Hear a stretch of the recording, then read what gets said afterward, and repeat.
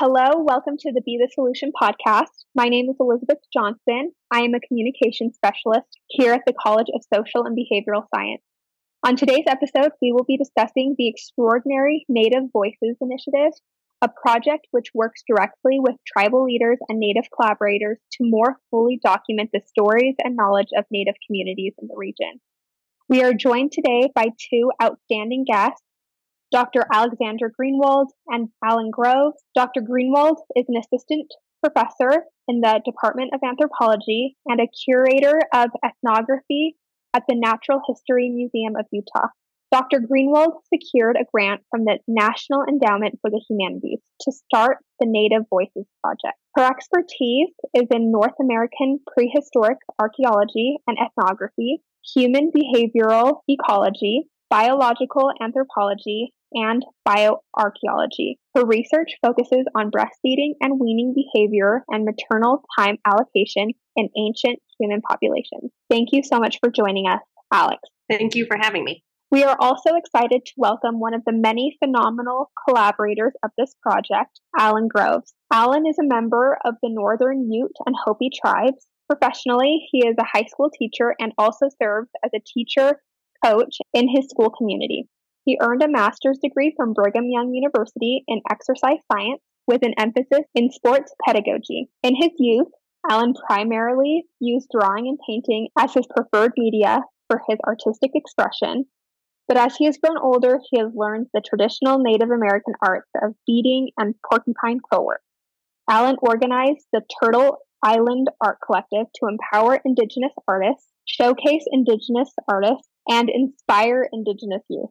Thank you for joining us, Alan. I'm excited to be here. So to get us started, Dr. Greenwald, can you give us a summary of the Native Voices Project? And then, Alan, can you share how you became involved in this project? Yeah, so I wanted to start this project at the Natural History Museum of Utah because we have extensive collections that represent many cultural groups in Utah and in North America. And a lot of times these collections don't really incorporate the deep cultural knowledge that came with these items or that represent these cultures. And so I wanted to make sure that we were centering Native perspectives and knowledge in our collections rather than sort of doing this very superficial cabinet of curiosities strategy of just saying, ooh, look at all these beautiful things that represent Native people and stopping there. And our museum already has a history of collaborating with Native communities, but I really wanted to deepen how we're doing that in collections. So making sure that we're respecting the objects in a culturally sensitive way. We wanted to make sure that we repatriated any items that were inappropriate for us to have. And we wanted to make sure that we could update our permanent gallery, our Native Voices gallery, in ways that tribes today want to see updated. And we also wanted to use funding from this grant to create additional public education opportunities in the form of performances, artists in residence programs, things like that to really increase the connection between the general public and Indigenous communities in a way to just educate the public that Native communities are here and they're thriving. They're not gone, and that we want them to be centered in the ability to tell their stories. That's amazing. Thank you so much for sharing all that and for working on this. And Alan, how did you become involved? I was actually approached at the University of Utah had a winter arts market where they invited a lot of artists to come in and share their work. And I was there sharing some of my quill work pieces. And somebody from the university just stopped by my table and viewed my art, and we had a little conversation about what it was and where it came from. And then they said, "Oh, we might be interested in having you come and see some of the pieces that we have up at the Natural History Museum." And then I was contacted after that, and we came in and had a really good session together. That's amazing. Well, we're happy that you were able to join us and share your expertise on our podcast as well. Dr. Greenwald, can you give us a brief historical overview of how museums have presented cultural items from Native communities in the past? Yeah. So historically, the way anthropology was done was really centered around this recognition of some early anthropologists like Alfred Kroeber, that colonization was having a terrible effect on Native communities, and the deep but unfounded concern he had that tribal communities were disappearing. And so there was a lot of what was called salvage ethnography that happened at the beginning of the 20th century that was really geared towards generally white anthropologists swooping in and extracting knowledge and objects from tribal communities with the idea that they were rescuing them from oblivion, essentially. And so the idea was we need to preserve these cultures because they're disappearing, which in and of itself was unfounded. These many cultures did experience great harm from colonization and policies of the U.S. government and Canadian government, but have been resilient and survived. And a lot of times these objects were collected without the deep cultural knowledge that goes with them. So, here's a pretty pot, but how is the clay gathered and processed, and what practices are associated with doing that, and what did the designs mean?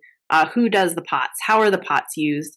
And that sort of knowledge wasn't always collected, or it was lost when it entered the museums and not presented to the general public. And so this is a little bit less of a problem historically with the Natural History Museum of Utah because we are a comparatively young institution as opposed to lots of the museums on the East Coast and some of the earliest museums in the West.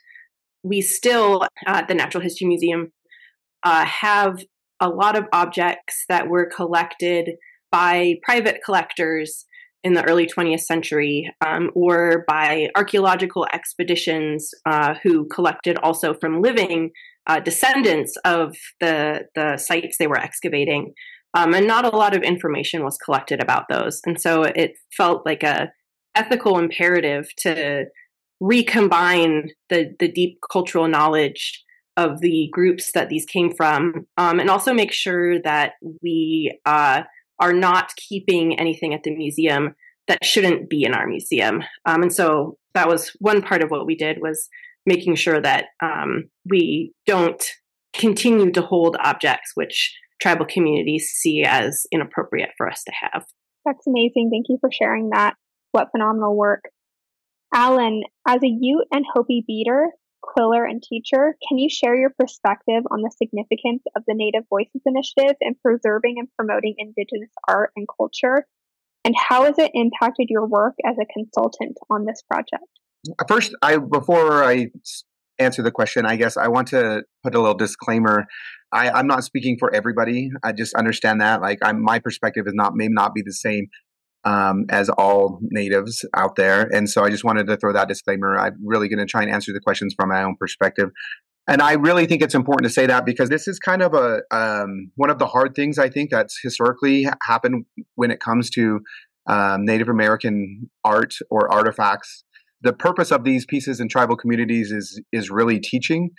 Whether that's teaching specific ideas on how to survive or how to propagate your success of your family and your community, or whether that's teaching ideals and values that are being passed down. They're done through these art pieces and through creation of these art pieces. And so there's really a whole different purpose. And I think one of the awesome things about this initiative is bridging those two ideas because it is super difficult. And so I think when it comes to these pieces and how to present them and how to respect them and how to handle them in the best way, it's kind of tricky. There's not a lot of guidelines that are out there for people to really follow. Art is the means to make relationships so you can learn things from each other or ideas can get passed down. And that's really the approach that the initiative has taken. There's not one right decision. The right decision is to make the relationships. And I have really appreciated that. I have had an opportunity to deepen my relationship with the people who are handling these pieces and presenting these pieces at the Natural History Museum. And that's the thing I think I'm most grateful for. That's wonderful. Thank you for sharing your insight and your personal experience with us. And you mentioned how historically the relationship between Native communities and museums has been more extractive. Something that's really unique about this project is that it provides meaningful compensation for the time and contributions of tribal elders and communities. What has the impact had of providing meaningful compensation had on the relationships you've built during this initiative?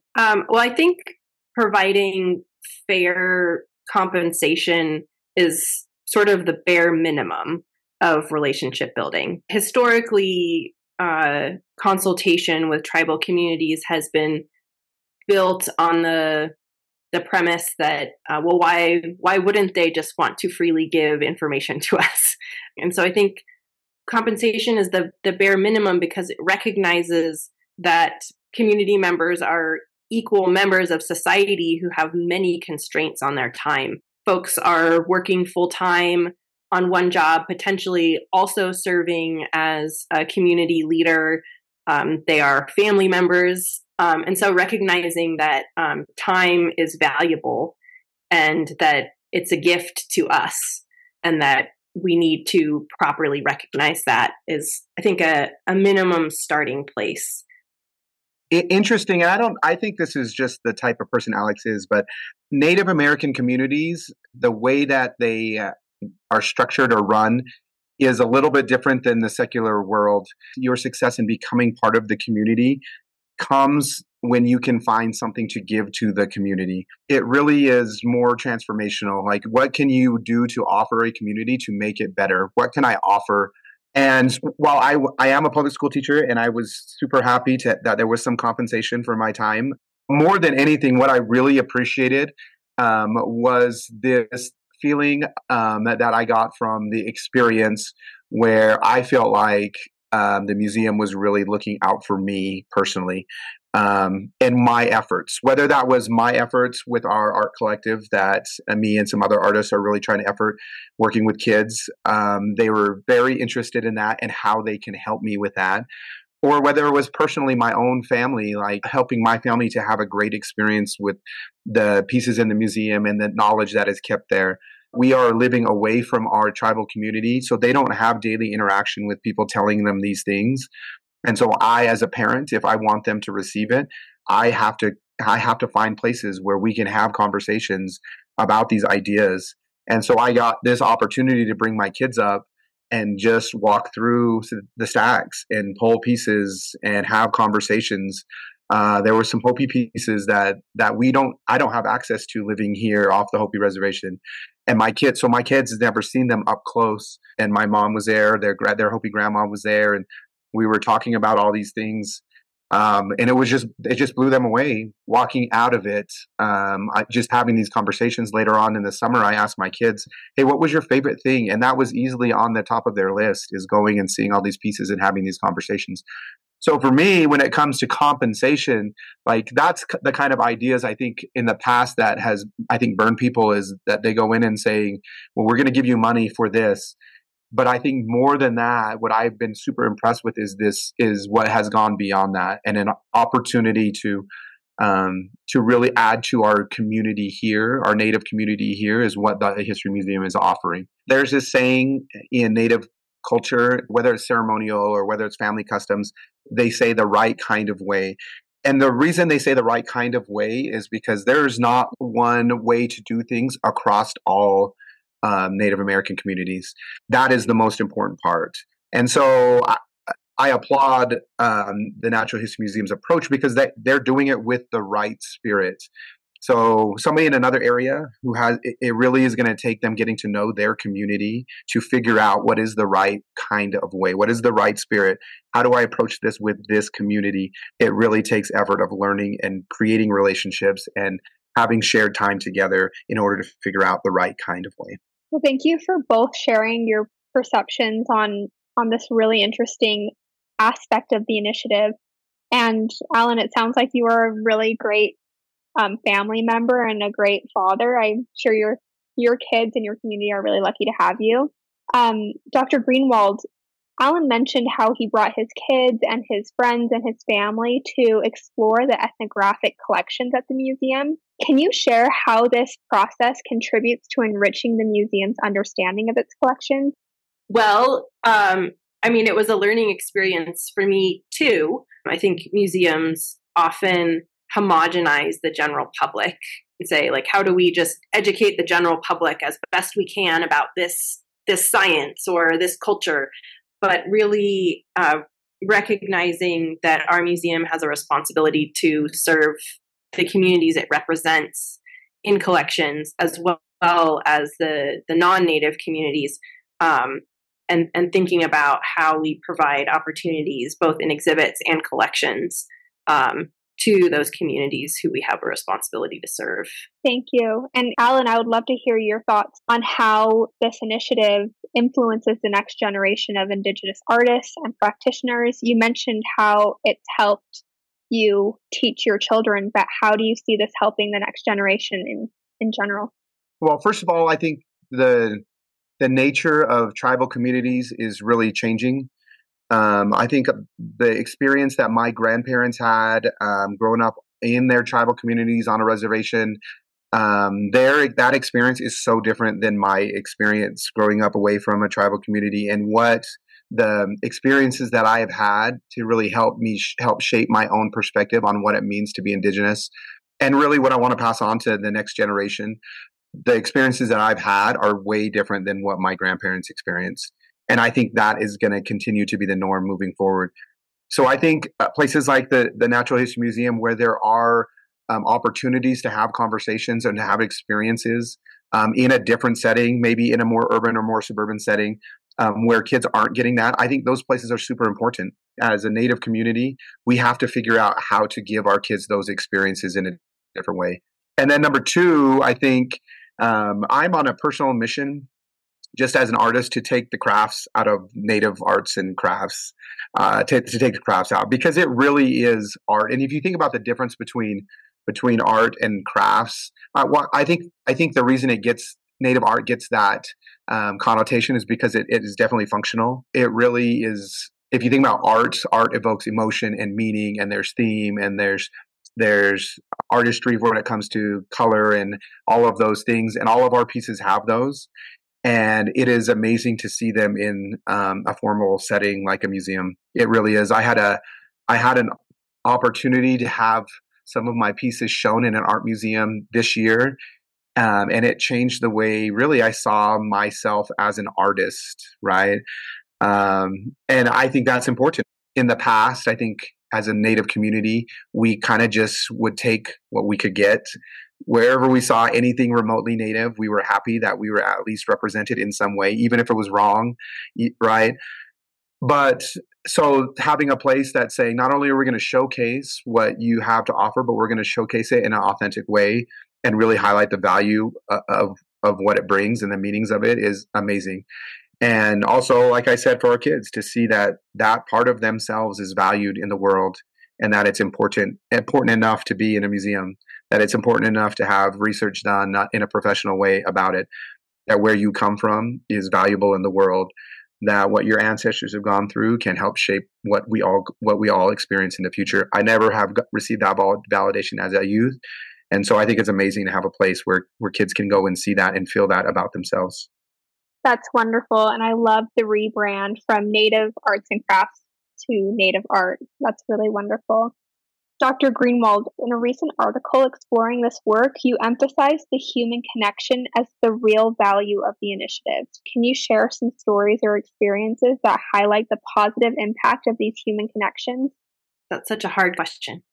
There have been lots of moments sitting and sharing with folks who have been generous enough to come in and start building a relationship with us, for us to learn from them. And I think one overarching thing that has really struck me as a person, as opposed to a professor, curator, researcher, is some universal human experiences. So I'm a granddaughter of Holocaust survivors. And so to share experiences and talk about shared experiences associated with intergenerational trauma from genocide, that was powerful. Being able to talk with folks and hear personal experiences. has been powerful on a personal level. So those are the types of personal connections that I could really relate to with folks. And I think there's also this universality of learning from our elders. Many people have had the good fortune of having relationships with grandparents and learning from them. And I think that is a human universal that came up over and over and over again is how do we learn from our elders and incorporate their experiences and wisdom into our daily lives, and in some cases, the way we do art. To close us off, can you both share what you see as the next steps in this broader movement to center Native voices in museum collections? So I think this is the beginnings of a long process for our museum in reevaluating how we think about managing collections and how we think about exhibiting the art of Native communities and the cultural belongings of Native communities. As a museum, a Western institution, our job is to preserve things. And we have a very prescribed way of how we preserve things. So we wrap them a certain way and we store them a certain way on the shelf at a certain level of humidity and a certain temperature. And that is preserving the physical properties of an item. But in talking with communities about how to appropriately care for things and preserve things from a culturally sensitive way, the best way of preserving a cultural belonging is, I think, the way that culture believes they need to be preserved, and making sure that we're respecting that if it's in our possession. And I would say probably from a Native community standpoint, I think we have to really do our part and contribute. I think that the museum has done a great job in showing that they're willing to work with us and create a relationship. And so I think just doing our part to make sure that we contribute wherever it is that we can, I think that's important from our part. So thank you so much. Those are all the questions I had for you.